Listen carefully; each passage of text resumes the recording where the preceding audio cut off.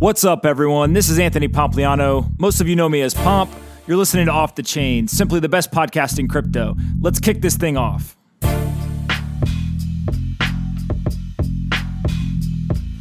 Josh Stein is the CEO of Harbor. In this conversation, we talk about tokenized securities, the future of finance, and why both him and I believe that every stock, bond, currency, and commodity will be digitized in the future. This conversation is really illuminating about the things that are coming down the pipe in the financial industry. I enjoyed it, and I hope you do as much as I did. Before we get started, I want to talk about one of our sponsors, BlockFi. These guys are doing really interesting work in crypto lending. What they allow you to do is keep your crypto, put it up as collateral, and receive a US dollar loan funded directly to your bank account. They do loans ranging from $2,000 to $10 million, and they're perfect for helping you reach your financial goals of all sizes. You should visit blockfi.com/pomp. Again, that's blockfi.com/pomp. Again, one more time, type it in, blockfi.com/pomp, if you'd like to learn more about putting your crypto to work without having to sell it. Definitely do it. We all know legendary venture capitalist Tim Draper. He's one of the earliest supporters of Bitcoin and has done a ton of work to drive crypto adoption. Many people don't know about one of his newest endeavors though, Draper University. If you're an entrepreneur looking to launch your idea in crypto, you can apply to attend their pre-accelerator program and learn how to build successful global companies from Tim. And for all you corporate executives out there, you don't need to feel left out either. Draper University also has a week-long intensive program that will get you educated on all things blockchain and crypto. As we know, knowledge is power, so don't get left behind. You can check out draperuniversity.com. Again, that's draperuniversity.com, and let me know what you think. If it's good enough for Tim, it will probably be good enough for you. And as Nike says, just do it. This podcast is presented by Blockworks Group, the only blockchain event and media production company I trust. If you're an investor, lawyer, accountant, or entrepreneur and want to attend exclusive events and dinners, visit them at blockworksgroup.io. I promise you won't be disappointed. Anthony Pompliano is a partner at Morgan Creek Digital. All opinions expressed by Pomp or his guests on this podcast are solely their opinions and do not reflect the opinions of Morgan Creek Digital or Morgan Creek Capital Management. You should not treat any opinion expressed by Pomp as a specific inducement to make a particular investment or follow a particular strategy, but only as an expression of his opinion.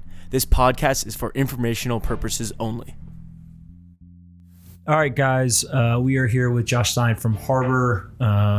Josh is one of the first companies that we invested in over at Morgan Creek. So thank you very much for coming on. Thanks for having me, Pomp, and thanks for investing in us. Yeah, we'll get to the big news that you guys announced recently here in a minute, but maybe let's just start with your personal background and kind of how you got all the way into blockchain, crypto, and tokenized securities. Sure. So I got pulled in from a bunch of folks that I knew from a prior startup I was at, Zenefits. At that time, I was the general counsel, I was the chief compliance officer. I also had strategy and biz dev for a while. I got really tight with David Sachs and Risa Mono and Bob Ramika, who were the co-founders at Harbor. And so I'd been at Zenefits for about 3 years and was ready to take the next step and reached out to David Sachs and asked him what he thought about next steps. And then that's when he brought up Harbor and said, I should really kick the tires on it. So I knew the team and it was folks I really admired and respected.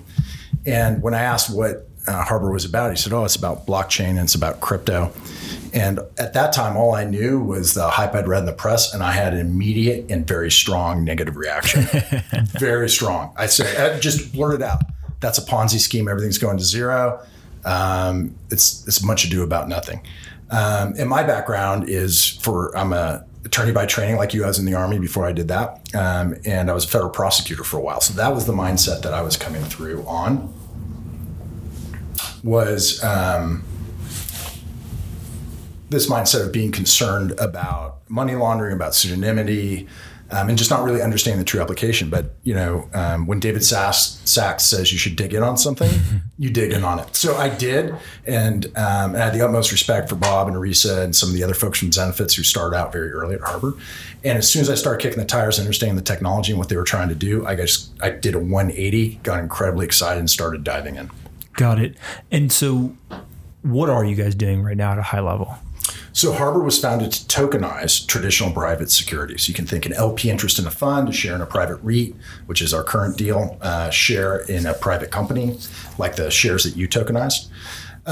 It goes back to the origin story of Harbor. David was raising his first VC fund a little bit over a year ago, and he wanted to tokenize it. He was really into blockchain and wanted to give his LPs some liquidity. And when he started diving in, he realized there was no compliant way to tokenize those LP interests, and that people that had tokenized it before were probably going to run into compliance problems because when a regulator asks you who your LPs are, you can't just shrug your shoulders and say, I've got a list of alphanumeric addresses on a blockchain.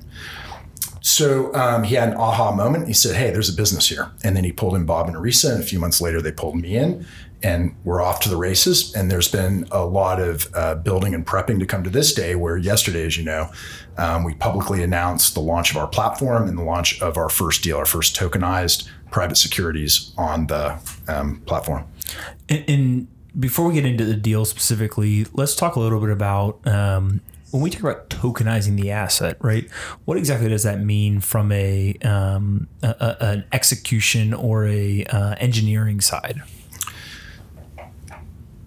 So we'll talk about engineering or how we do it. But first, I think let's talk about what it is we're actually tokenizing. Okay. So we're tokenizing shares in a private REIT. So you're not tokenizing the actual building. People say, oh, we're going to tokenize the building. I'll say that. It's shorthand. It's convenient shorthand to say that you're tokenizing an interest in the entity that owns the building. To tokenize an actual building means you're tokenizing the title, which is something that the county recorder's office would have to do. And there's already experiments there. The Cook County recorder's office was early in experimenting with it. But what you're tokenizing is a member interest in the LLC that owns it, an LP interest in the partnership that owns it, a share in the private REIT that owns it. Got it. And how do you do that? We do it with a platform plus a protocol. We're a software platform to onboard and vet the investor, to manage the legal documents, and to manage the flow of funds into the initial placement.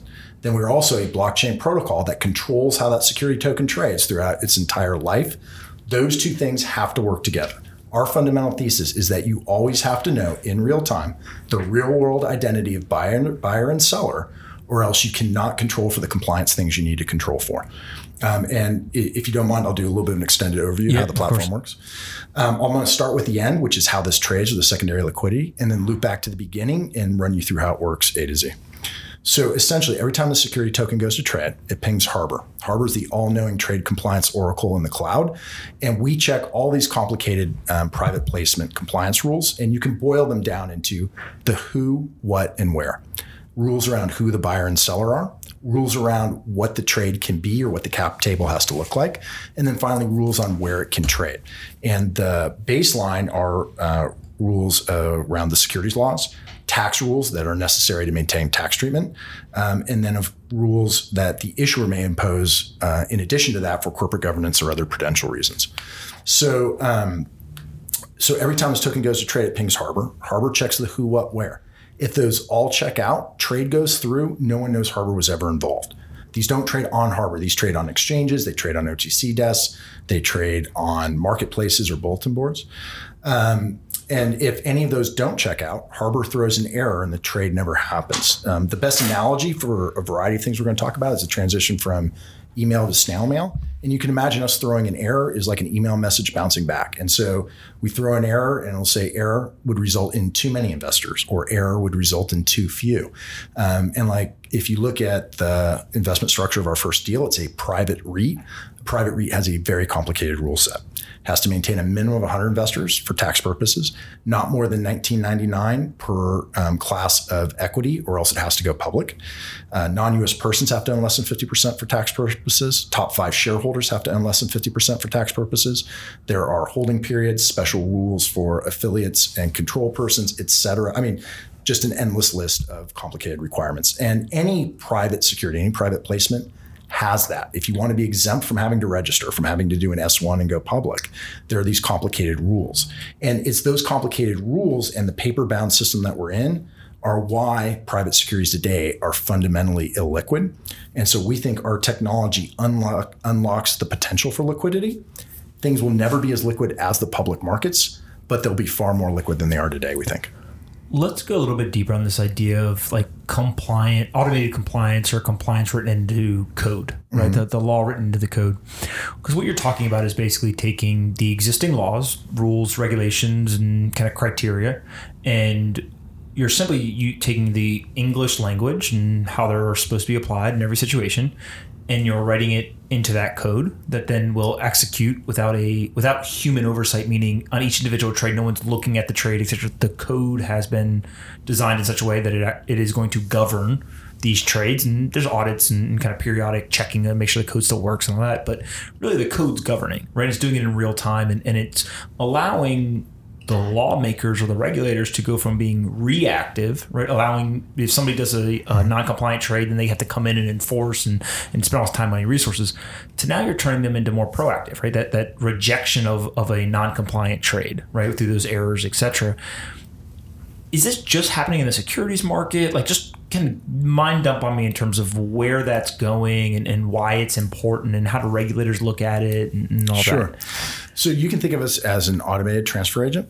Transfer agents today impose these rules in a world in which you fax and you email and you're only open during bankers' hours and when you're not in the Hamptons and everything's very difficult. You're correct. These securities rules around private placements are often honored only in the breach today. In other words, it happens that people sell to non-accrediteds, or they have too many investors on the cap table, or they're not held for the proper holding periods. And no one really has insight into it. No one's really enforcing it, especially if they're not using a transfer agent, and lots of folks don't. And what ends up happening is the only time a regulator hears about it is when there's a big lawsuit or an enforcement action down the road. And what happens is you're years later, you're subpoenaing you're subpoenaing 20, 50 different people. You got banker boxes of documents, and you're that poor government worker on a weekend trying to put it all together. And I've been there. I was a federal prosecutor in a former life. Instead, what we do is we can't enforce all the rules ex ante from the beginning, but we can enforce a lot of them. And so a lot of these rules get enforced before the trade ever happens, and it prevents improper trades. And then if you do have a problem down the road on the things we can't enforce, the regulator and that issuer who bears so much responsibility for this, they have a perfect record of who owned what when. What is the regulator's current position on this stuff, right? Meaning that I think we're publicly on record. I wrote a Medium post that said, I think the SEC will mandate the use of, I said security tokens, but really just this idea of automated compliance and kind of law written into code, et cetera. In your conversations today, both in the U.S. and internationally, are regulators, one, aware of this stuff, two, are they open to it, and three, do you think they'll eventually kind of embrace it? Do you think they're have concerns? Like, where are they kind of sitting on this right now? Yes, and yes. Okay. So, look, we've had conversations with a number of regulators in the U.S. And several abroad, everything from sort of informal half-hour chats to more in-depth sit-downs with large numbers of high-level folks. Fundamentally, I think what's important to know is there is no regulatory ambiguity in what Harbor is going after. These are things that are traditional private securities. And there's no question of, is this a protocol token or is this a cryptocurrency? These are securities. These are shares. These are limited partner interests. Yep. So the rules are clear. And our application of the technology to enforce those rules, we've worked with the best outside counsel and the best minds. And we don't think there's any ambiguity or need for changes in the rules. And like I said, we think what we're doing is pro-regulatory. A lot of rules that don't get honored or forced today, we enforce ex ante. And then we've got these great records for the regulators ex post if it does turn out to be a problem down the road. We have designed our systems. We use institutional grade a lot, that catchphrase, because I think it goes to the depth and care of what we're doing. And what we were building, it felt like we were peeling the world's largest onion. Every step of the way, there was another layer to go to figure it out because of these rules. And then how do they apply with the new technology? And where you're trying to allow for trading where on a practical level, it couldn't occur before, so people didn't deal with these situations. Mm-hmm. How does that work out? And we used really good people, both externally. We hired up two compliance personnel. Each of them has more than 20 years of experience at institutions like Citigroup and JP Morgan. And so we feel that the use of the blockchain to record and transfer the ownership of these security interests works really well. Got it. What are the risks in, let's say, all of this happens, right? All the log gets written into code and there's automation around compliance, et cetera. What risk do you foresee, or where's like the downside to doing this? I think we can talk short term and long term. Mm-hmm. So short term, I think people are rightfully concerned about, okay, where's the liquidity going to be? Mm-hmm. Technology does not provide liquidity. Buyers and sellers create liquidity. Yep. The technology removes the frictions to trading. And we should probably spend some time talking about what those are and why it does this. But we think it enables liquidity, and that there's a desire for liquidity that once it's enabled will happen. But this is all new. So folks, there's a concern that, well, when's the liquidity going to be there, and is it going to be there? And that's a fair concern. Mm-hmm. We feel good it's going to be there, but it's going to take a critical mass of investment opportunities and investors and market makers and other participants. We're excited about this whole ecosystem that's gotten built out to enable this, all these different companies and protocols and important players, from qualified custodians like BitGo to Prime Trust to important protocol layers like DYDX or Dharma and 0x. And license exchanges getting built on that. All of that enables and helps to create participants to help create this liquidity down the road. But that's what, if I was valuing this as an investor, I would evaluate the fundamentals of the investment and think of the potential liquidity as an upside. So today you invest in private securities that exist on paper. There's almost no liquidity in them. So if you would invest in this investment anyway, then any potential liquidity, the value of tokenization, is nothing but potential upside. Mm-hmm. And the other thing is the use of tokenization, the use particularly of modern software platforms to onboard and vet investors and process the private placement that today is usually done with faxes and emails, and it's very painful. The ability to do that efficiently and cost effectively means you can syndicate more widely. In other words, you lower the check size. People can get into investments they couldn't get into before. So for example, we deal with a lot of real estate asset owners. And let me give you an example using a building in my hometown, San Francisco. So let's say, I'm not talking to people who own the Ferry building, but let's say I did. That building's worth roughly $300 million. If you as the asset owner want to raise capital on that asset, you have three choices today, and all three can be unpalatable. You can sell the Ferry building, but you don't want to do that. You're a real estate person. You love gorgeous property like that. You can raise debt on the asset. You can lever up, but you may be as levered up as you want to be, particularly at this point in the economic cycle. You can sell a minority interest, but if you sell that $100 million minority interest, there's not a lot of people that can cut a $100 million check. Mm-hmm. Pension funds, sovereign wealth funds.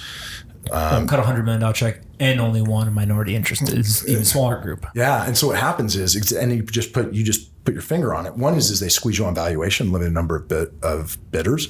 The other is they negotiate onerous control provisions, which when I'm talking to these asset owners, they actually, more than the valuation, that's what they don't like. They don't want to lose control of the asset that way. So now, using the power of modern software tools and tokenization and this infrastructure on crypto, you can take that $100 million, put it in a single asset private REIT, a tokenized REIT, or what we call a T-REIT, and syndicate it more widely. I'm just going to round off the numbers for easy math. $100 million, 2,000 max investors, that's $50,000 unit investor, $50,000 per token or share.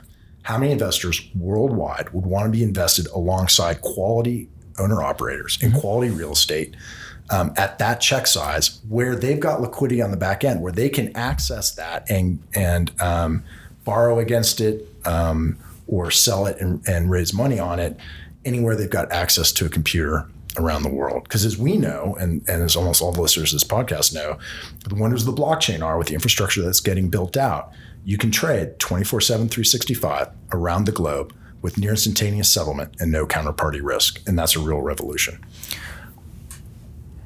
What is the asset classes, right, or the types of assets you think this works for best today, right? Yeah. So I completely agree with the technology is not going to bring the liquidity. The liquidity is driven by, do buyers and sellers want to transact in it, and that's really driven by the attractiveness of the asset itself, right? But are there types of assets that are more susceptible to finding benefit with this, or do you think it's every asset that is attractive? I think certain assets benefit from it more and are going to be more willing to go early. Eventually, everything tokenizes, essentially today we record ownership on Excel spreadsheets. A lot of startups in Silicon Valley, their cap table is an Excel spreadsheet with a law firm. Ethereum is the giant Excel spreadsheet in the sky, that distributed ledger that has all these wonderful programmable properties. And eventually everything will tokenize. But short term, I think tokenization brings the most value to those asset classes that consume a lot of capital, are sensitive to the cost of capital, and are relatively indifferent to the identity of the investor, because then that opens up the potential for this liquidity that brings value.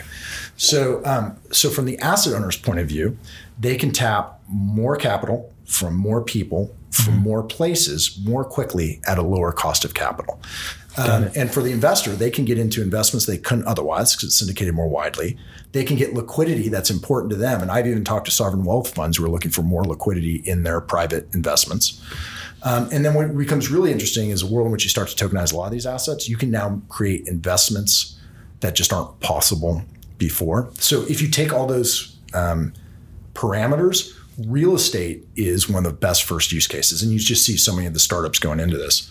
I'd say our sales pipeline is all inbound interest. I'd say it's 75% real estate, 25% other asset classes, because real estate consumes a lot of capital. It's very sensitive to the cost of capital. Most real estate operators will take capital from anyone that's legal around the world.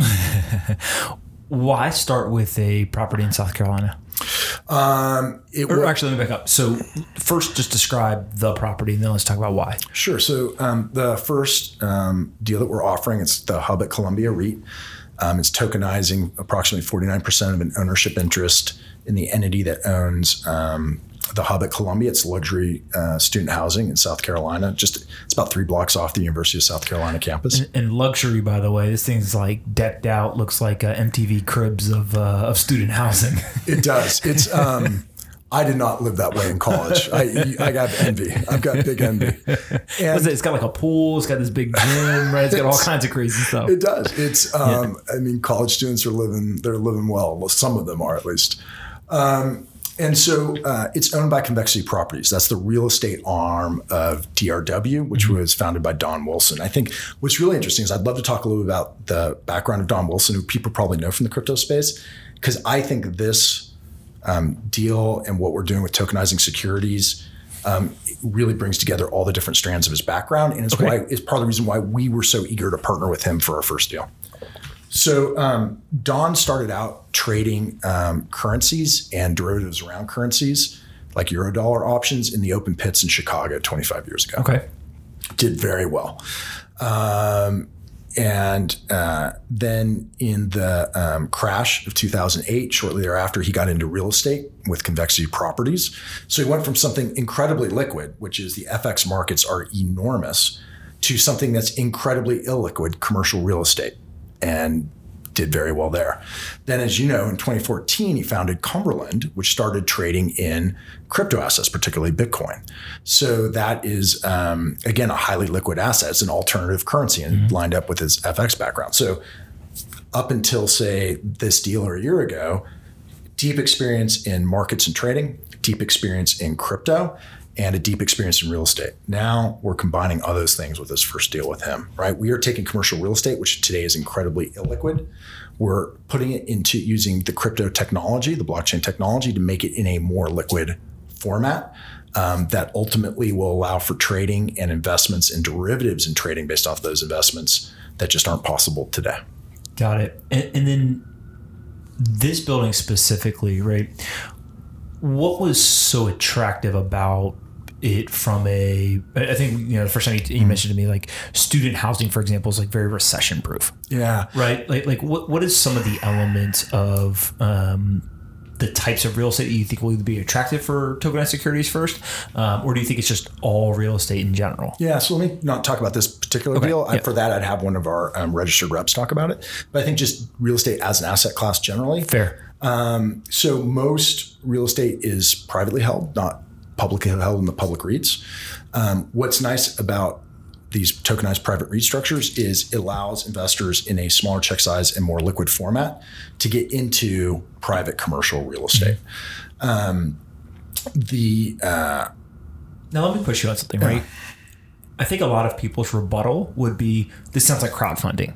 right? And there's plenty of quote unquote crowdfunding type platforms that have popped up in and around real estate. So there's ones around equity, there's ones around debt, etc.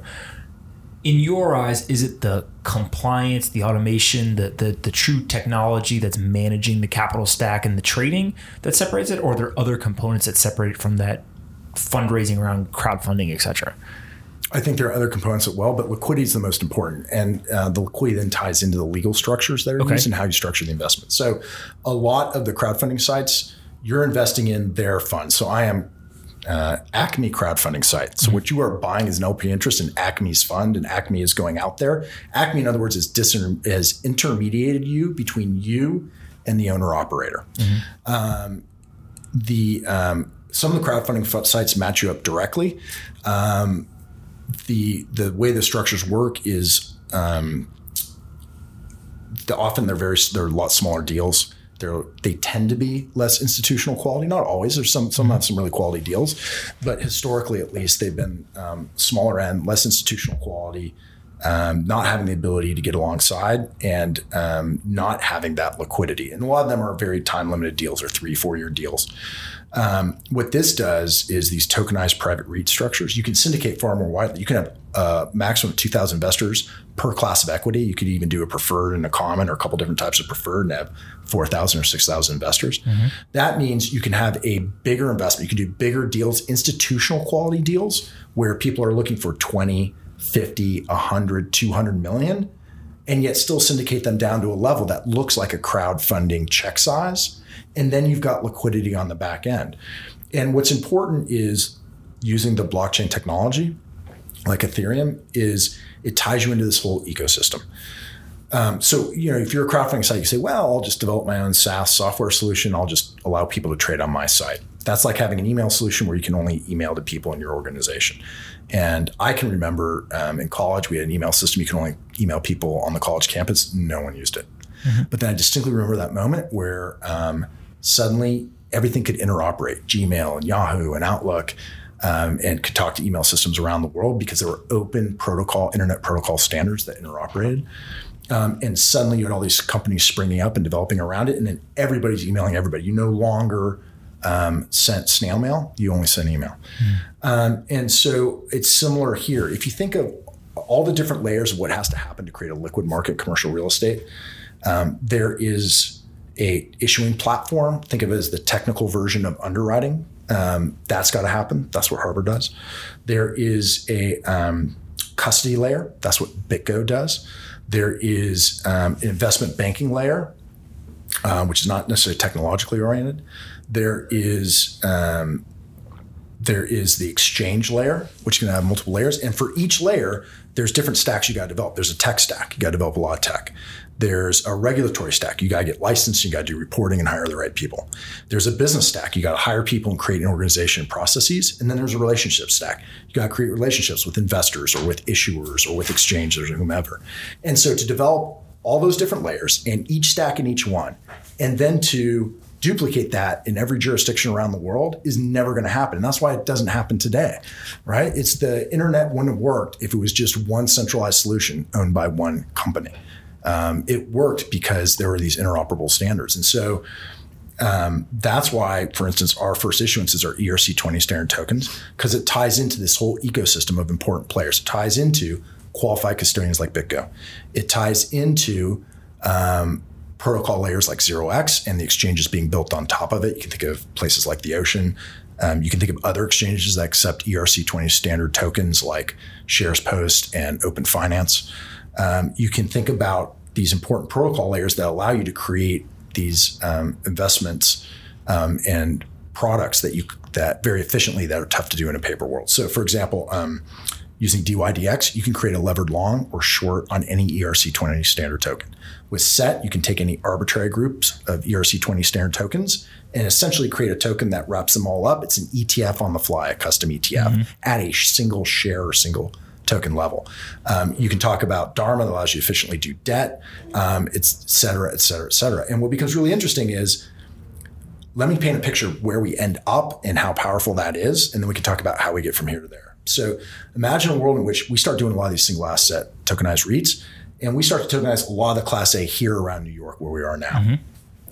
I can now take a token from each Class A building in downtown, wrap it up with SET. I now have a downtown Class A ETF. That's just not possible to do today. You cannot make that sort of micro bet.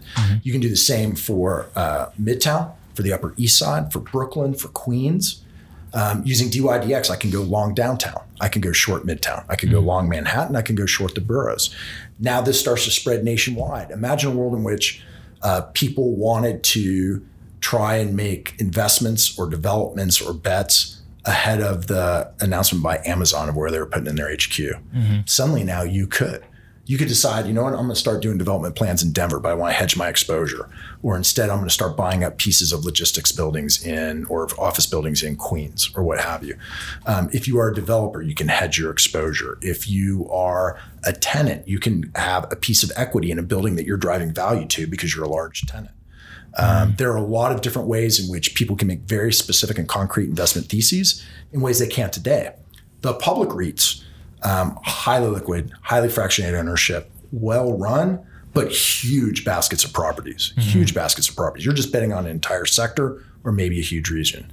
Private REITs or private funds can be more targeted. They usually are not private REITs are usually not at the single asset level. And again, just a very illiquid marketplace. They don't syndicate out as widely as they can. And I think it's worth stepping back and asking, well, why liquidity or why fraction? Why is that important?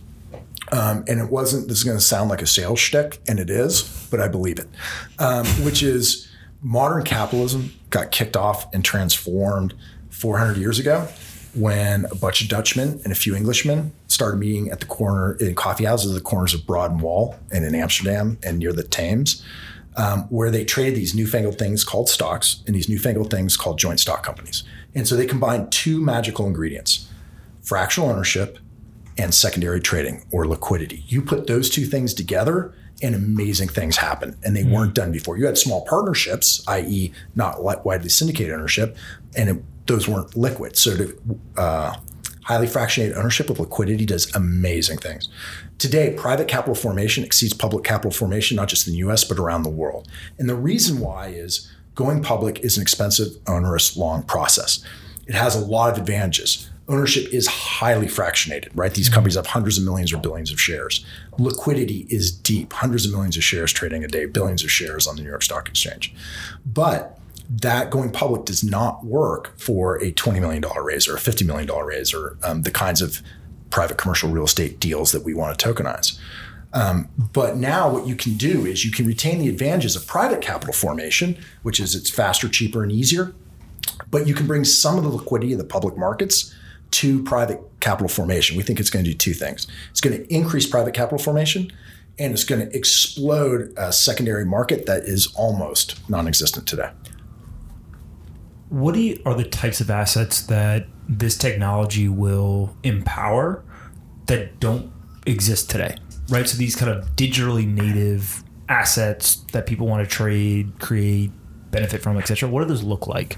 So I think some of the interesting ones I've seen are, originally people were creating protocols or dApps on Ethereum, and the monetization model was create your own protocol token, which makes... And what you're talking about there, just sorry to interrupt, but is I create a protocol, a dApp, whatever it is, there's a token associated with it. And the way that both I make money and you as a investor or user is through the appreciation of the price of the token. That's correct. Right? Yeah. People call these utility tokens. Yep. Some of them actually had some utility programming in it. Most of them just simply had to do with, it was a payment mechanism for that application. But the monetization model really depended on it being not just used in that application, but being used as a store of value more widely, becoming an alternative currency. And the problem with that is, in a world in which you start to get widespread use of blockchain-based applications, consumers and businesses are not going to be high-speed currency traders with 2,000 currencies. That's just not, nobody can do that. So what happens now is you can have models where you're on Ethereum where you're just charging an ETH, right? You're providing this service, you're using this world computer to provide this great decentralized service, a decentralized Uber, whatever it is. And instead of charging in your own currency that requires your consumers to be the next Don Wilson of currency trading, instead they're just paying in that one universal payment mechanism, Ether. But now you can create securities that get a portion of those revenues that are equity in your application. that drive a lot of the same incentives that you wanted to when you were using utility tokens. So, and these would be native digital. So you could create that Uber decentralized app, and you could create a security token that programmatically got 10% of the gross revenues that went through the app. Okay, now I got it. I can see the activity on the app. It's programmatically, automatically giving me my dividends. It is, of course, you're going to use the Harbor platform because you want to be compliant and the functionality that we provide and the services we provide.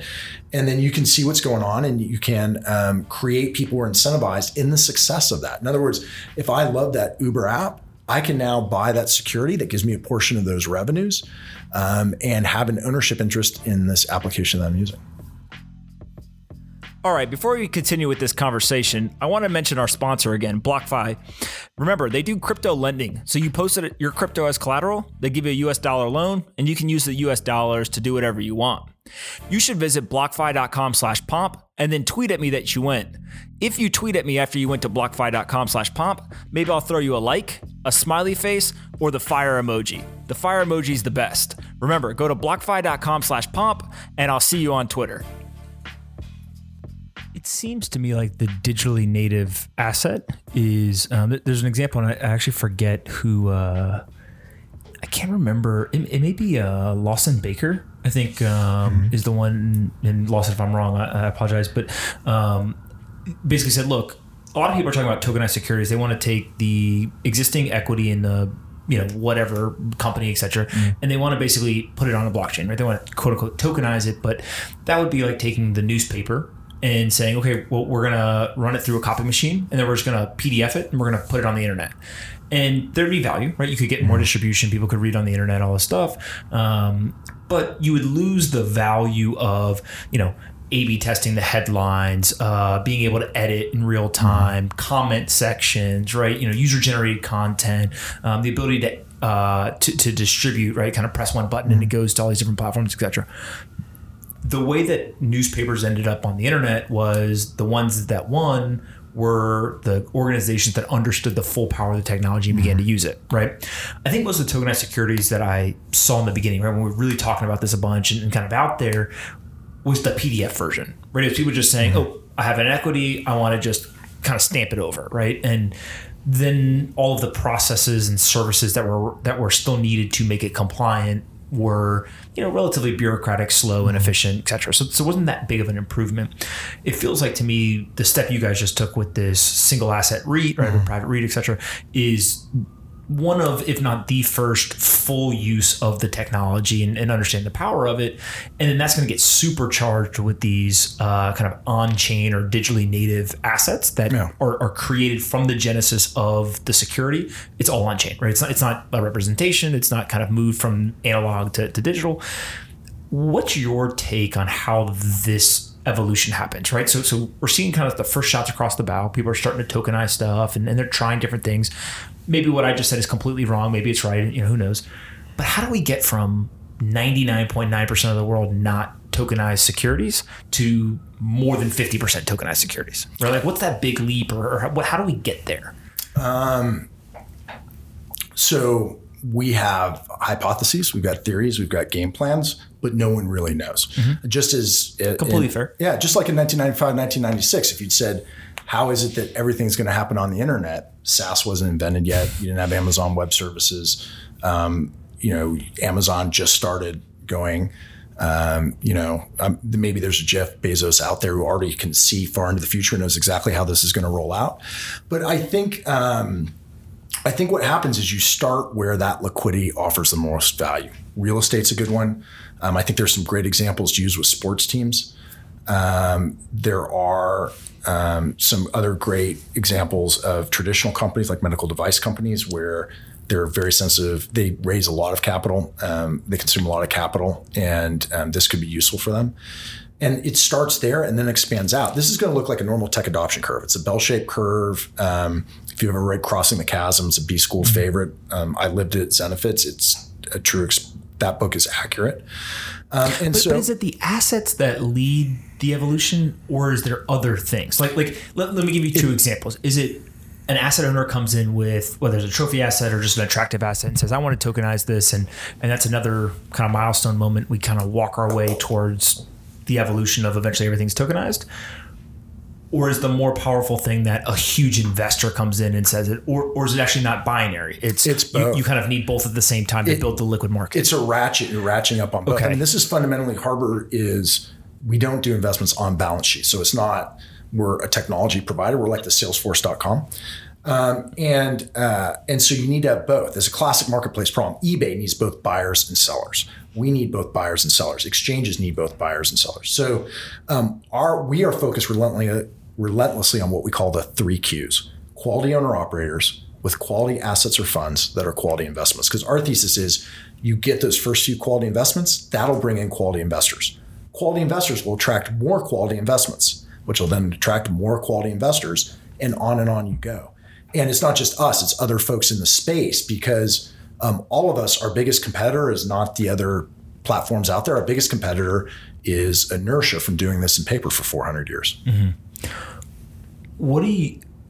If we come back 5 years from now, right, we do another podcast and we say, you know what, tokenized securities didn't work, right? We actually, this entire thesis was wrong.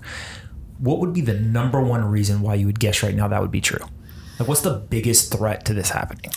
I think the threat is being too early. I don't think it doesn't happen. But I mean, you look in the crash of 99, 2000 with the internet stocks. Every single one of those business models is a success today. Mm-hmm. Even pets.com, the old sock puppet that got relentlessly parodied.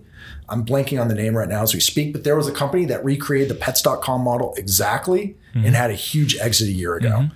Every single one. So Webvan, all of them. Yep. Yeah, all of them did. So it's not, it is going to happen. When I paint that vision of, when I talk to people of how hard it is to get liquidity in private securities today, what the blockchain does, what happens once you have that critical mass of opportunities and investors, everybody I talk to, not crypto enthusiasts, everybody I talk to in the traditional financial world, they look at me and they say, that is going to happen.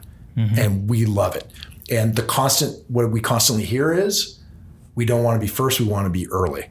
Mm-hmm. I can't tell you how many big, large financial institutions want to talk to us after we've done our third deal, after there's a critical mass of trading or whatever. Mm-hmm. And that's why it takes people who are pioneers, like with Don Wilson, who's a pioneer in crypto, who's a pioneer in trading, now he's a pioneer in security tokens, that you always need those early pioneers that are crossing the prairie and going into the unknown. It's funny because I've joked with a couple of friends before. It's like a Venn diagram, right? Mm-hmm. Usually those quote unquote pioneers are folks who are entrepreneurial or built their wealth in, entrepreneurial endeavors. Mm-hmm. They also have the validation, sophistication, reputation, kind of all the things that you need to, when they say, I'm going to do this, people pay attention. But they have to lack the surroundings of a bureaucratic organization. Right. So I talk a lot about, take Fidelity, for example. Like Abigail Johnson and that entire family is like pretty entrepreneurial. They've got this huge innovation lab. They've done all this stuff. They launched, Fidelity Digital Assets, everything. There's only so much they can do, though, within the confines of Fidelity. Right. Mm-hmm. I think it's like $7 trillion asset manager, all this stuff.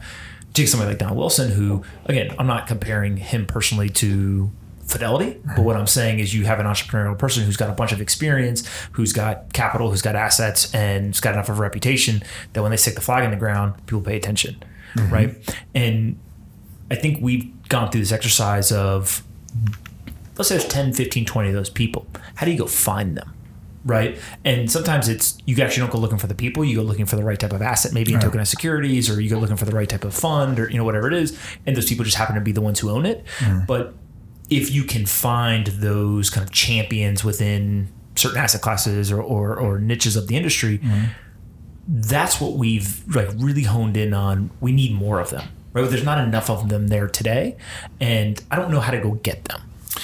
So there's a number of ways you do it. Some of it is retail communication. We mm-hmm. take lots and lots of meetings, and you have to be careful about getting too sucked in, because there's a lot of folks that just want to use you as a free one-on-one graduate seminar on blockchain. Mm-hmm. The other is by focusing on quality owner operators, quality assets, getting those first few that are people like Don Wilson and DRW and Convexity Properties. And some of it is getting the word out, like appearing on quality podcasts and getting the word out. And then finally, I think it's being part of an ecosystem. So, I've gotten impressed by investors in Harbor and others like, well, you guys should do an exchange. There's a lot of value there. And you should do a stable coin. There's a lot of value there. It's like, well, yes, but there's a number of problems with that. One is, okay, that's a whole nother lift of a tech stack, a relationship stack, a regulatory stack. And what we're doing is complex and hard enough. The other thing is there's a reason why DTCC, State Street, Goldman Sachs, New York Stock Exchange, and high-speed trading firms are not all one company today. And the reason why is all of them depend on relationships at each level, and those relationships become competitive when you put it all under one roof. I don't want to compete with exchanges. I want to partner with them. I don't want to compete with 0x and DYDX and SET. I want to create the security tokens that make what they do so valuable. I don't want to recreate the wheel on custody. I want to partner with people who are best in class, like Mike Belshie at BitGo. And I want to become I don't want to compete at being an investment banker. Our registered reps, working through our partner broker GCS, they're performing an investment banking function on their first few deals because we have to prove it out. But long term, I don't want to compete with Goldman Sachs. I want to be that compliance platform that services them, that services JP Morgan, that services others. And I think, when you're asking who are going to be the innovators, there's two kinds of people that adopt tech early. One is people who are tech enthusiasts. That's your Don Wilsons. Some of it are people for whom it gives them a competitive advantage. It solves a critical need that nothing else will, and that gets them over the hump. Mm-hmm. And so I think that is who are the Don Wilsons, the Sam Zells, the Barry Sternlichs, who aren't yet them, right? Who is the Don Wilson from 20 years ago? Who's the Sam Zell from 30 years ago? People who have good track records, they're quality folks, but they're not yet at that level for whom this can differentiate them. When we think about distribution, we're talking to potential broker-dealer partners across Asia and Europe. It's not going to be the bulge bracket banks that jump to do it initially. It's going to be those boutique banks that, to your point, are not bureaucratically bound, who are nimble, who can see this for what it is, and can see a real differentiation, right? Mm-hmm. What's the next Goldman Sachs? What's that boutique investment bank of 20 or 30 really good guys who want to become the next Goldman Sachs? Those are the people that are going to jump on this early, but who have the skills, the background, and the connections to really legitimate this and really push it forward in the right way. Absolutely. All right, before we wrap up, I always do a rapid fire set of questions. Other than Harbor, what's the most important company in crypto? BitGo. Why? Institutional custody. You need the institutions. I know that in the crypto community, there's a little bit of a sort of negative reaction, short the bankers. But that's been said by wiser folks than me. But fundamentally, for what we're doing, tokenized securities, the institutions have the vast majority of the assets and the money to invest. And so you have to provide the institutions they need to get involved. And that's even true with crypto. You've talked about for Bitcoin how important it is to institutions. Of course. If you could wave a magic wand and change or improve one regulation, what would it be?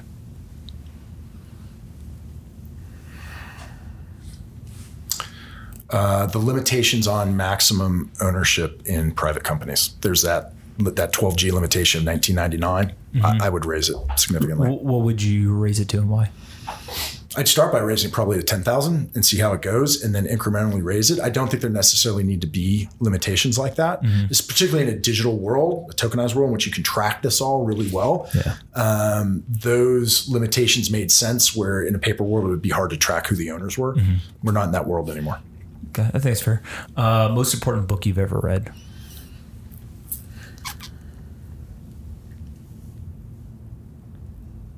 Angle of Repose.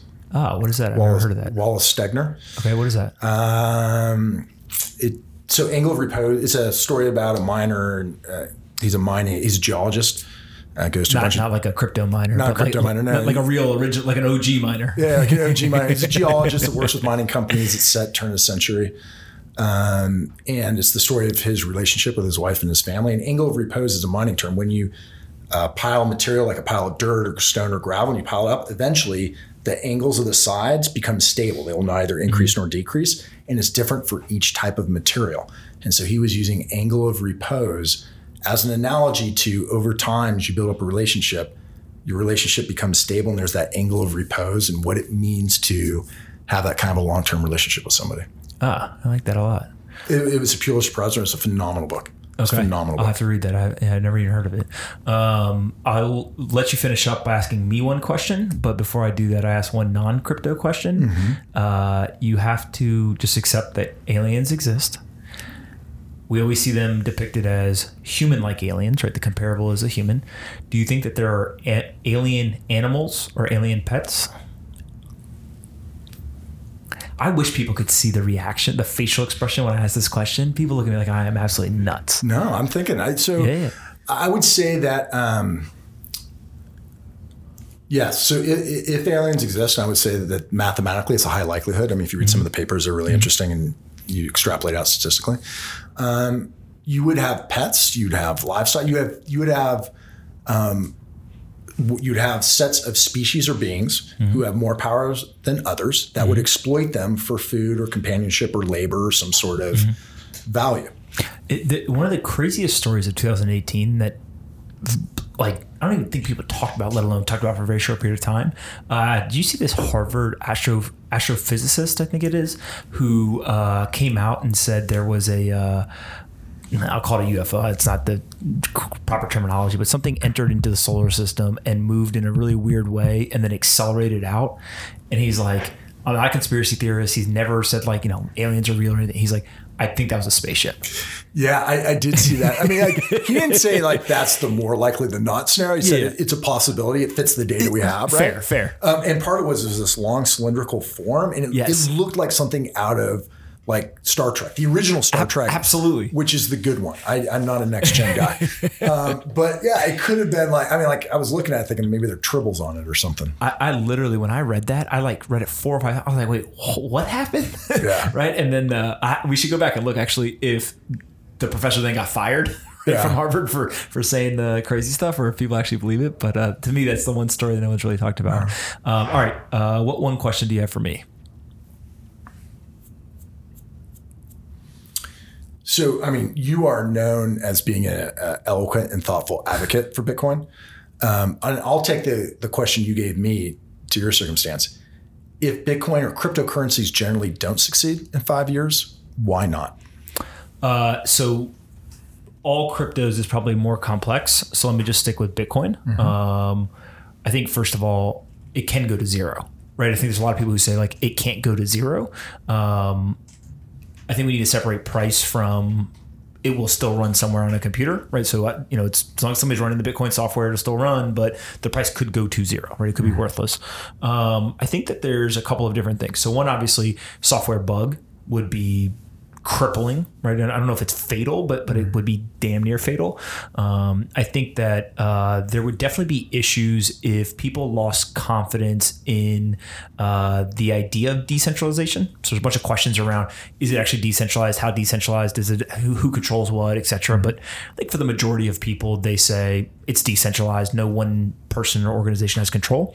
If that became like irrefutably provable that one person controlled it, or like, I don't know, the U.S. government created it, or something like that, I think that could be really a big shock to the system. Along those lines, what I call immaculate conception story of Satoshi Nakamoto as a person, a group. Who is it? We don't know. If that was somehow debunked or we found out the facts behind it, I think that would hurt the story. And so there's the technical software bug stuff. There's actually like the story I think is really, really important. It's probably more important than most people will admit. And then the third thing is I actually think if the government or some other regulatory body came in and banned it, it would actually drive adoption. So I don't think that's a risk. The risk that I think actually occurs is we saw it today. I think it was today. There's 2 Bitcoin addresses that was added to the OFAC list. Yeah. And that's not going to be a shock to Bitcoin, et cetera. But what that started me thinking about was this idea, well, what if there becomes a very simple way to take away the pseudonymity, to introduce real identity, and then you basically get introduced all of the sanctions and kind of all the things that we have in the traditional banking system. you almost are like, it takes away the idea of it being an alternate currency or an alternative financial system, and it just becomes an exact mirror image. And so maybe you get away with like, oh, there's no rehypothecation, or maybe there is, or that type of stuff. But if there's all of the governmental oversight, I think it would lose some of its luster and usage. And that's not to say that it's used to sidestep regulation. I'm of the belief that there's a lot of things that aren't other people's business, but doesn't mean you're doing bad things, right? And so there's a fine line there. And, you know, it's Zuko said this to me one time that I thought was a really interesting thing. He said, everyone is talking about the privacy coins. Like, why do you need to use a privacy coin? You must be doing something wrong, right? Monero, Zcash, all that stuff. That was the exact same argument that a large percentage of people used, and also the government, against encryption, I think in the 80s or 90s. Yes. And the rebuttal was, no. This is actually about security and safety and all this stuff. And there was this big hearing, and you know, there's this speech online that you can go listen to. But it's now industry practice, right? If you don't have an encrypted website, that's a weird thing, right? And all stuff. And so if you look at that from the privacy coin standpoint, does that mean like every token is going to have encryption and privacy and all this stuff? Probably there will be elements of that.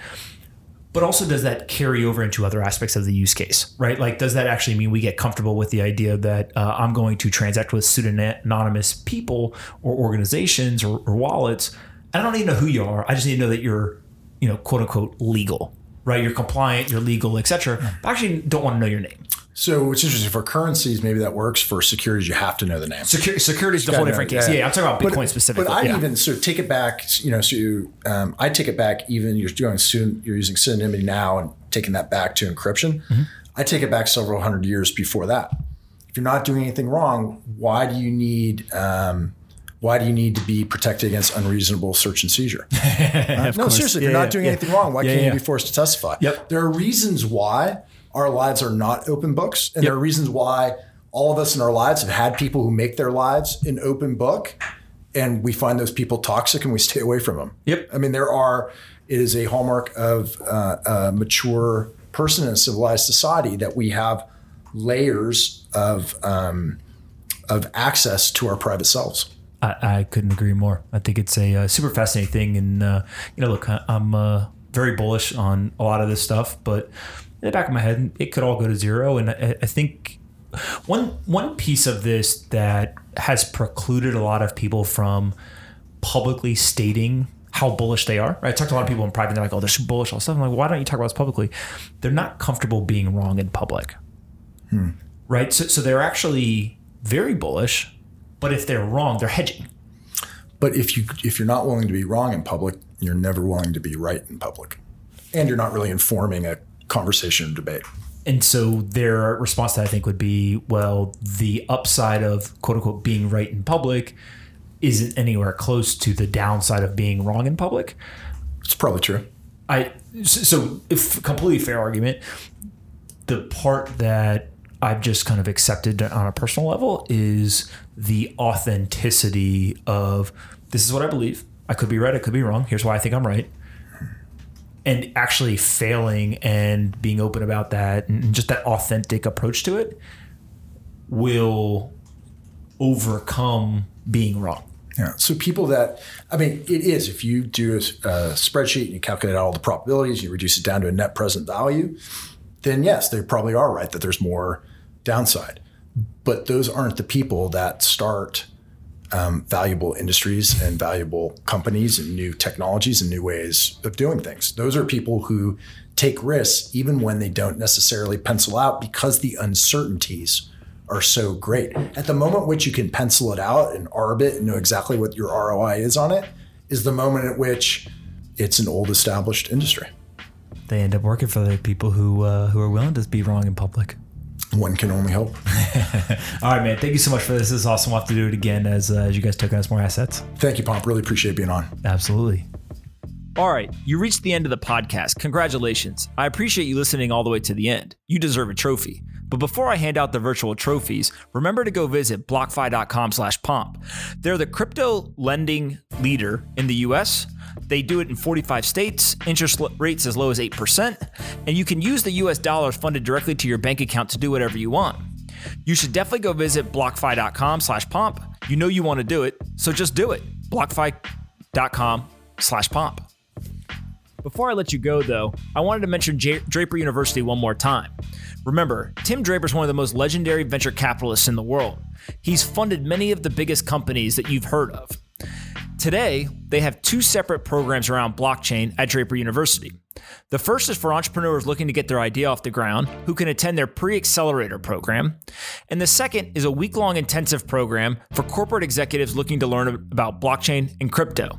You can check out draperuniversity.com and apply there. The deadline is approaching fast because the programs are in January and February. So definitely check out draperuniversity.com. Again, that's draperuniversity.com. And one more time, draperuniversity.com to make sure that you can apply. Thanks so much, and I'll see you next time. Hey everyone, Pop here. If you like this episode of Off the Chain and want to help us take crypto to the top of the Apple, Spotify, and other podcast charts, please do us a favor and rate, review, and subscribe. To review, simply go to the Off the Chain homepage, scroll down until you see the 5 blank stars. Taking 15 seconds to fill those stars in and leave a quick review goes a long way in helping us take the entire crypto ecosystem to the top of the charts. I appreciate you listening and see you next time on Off the Chain.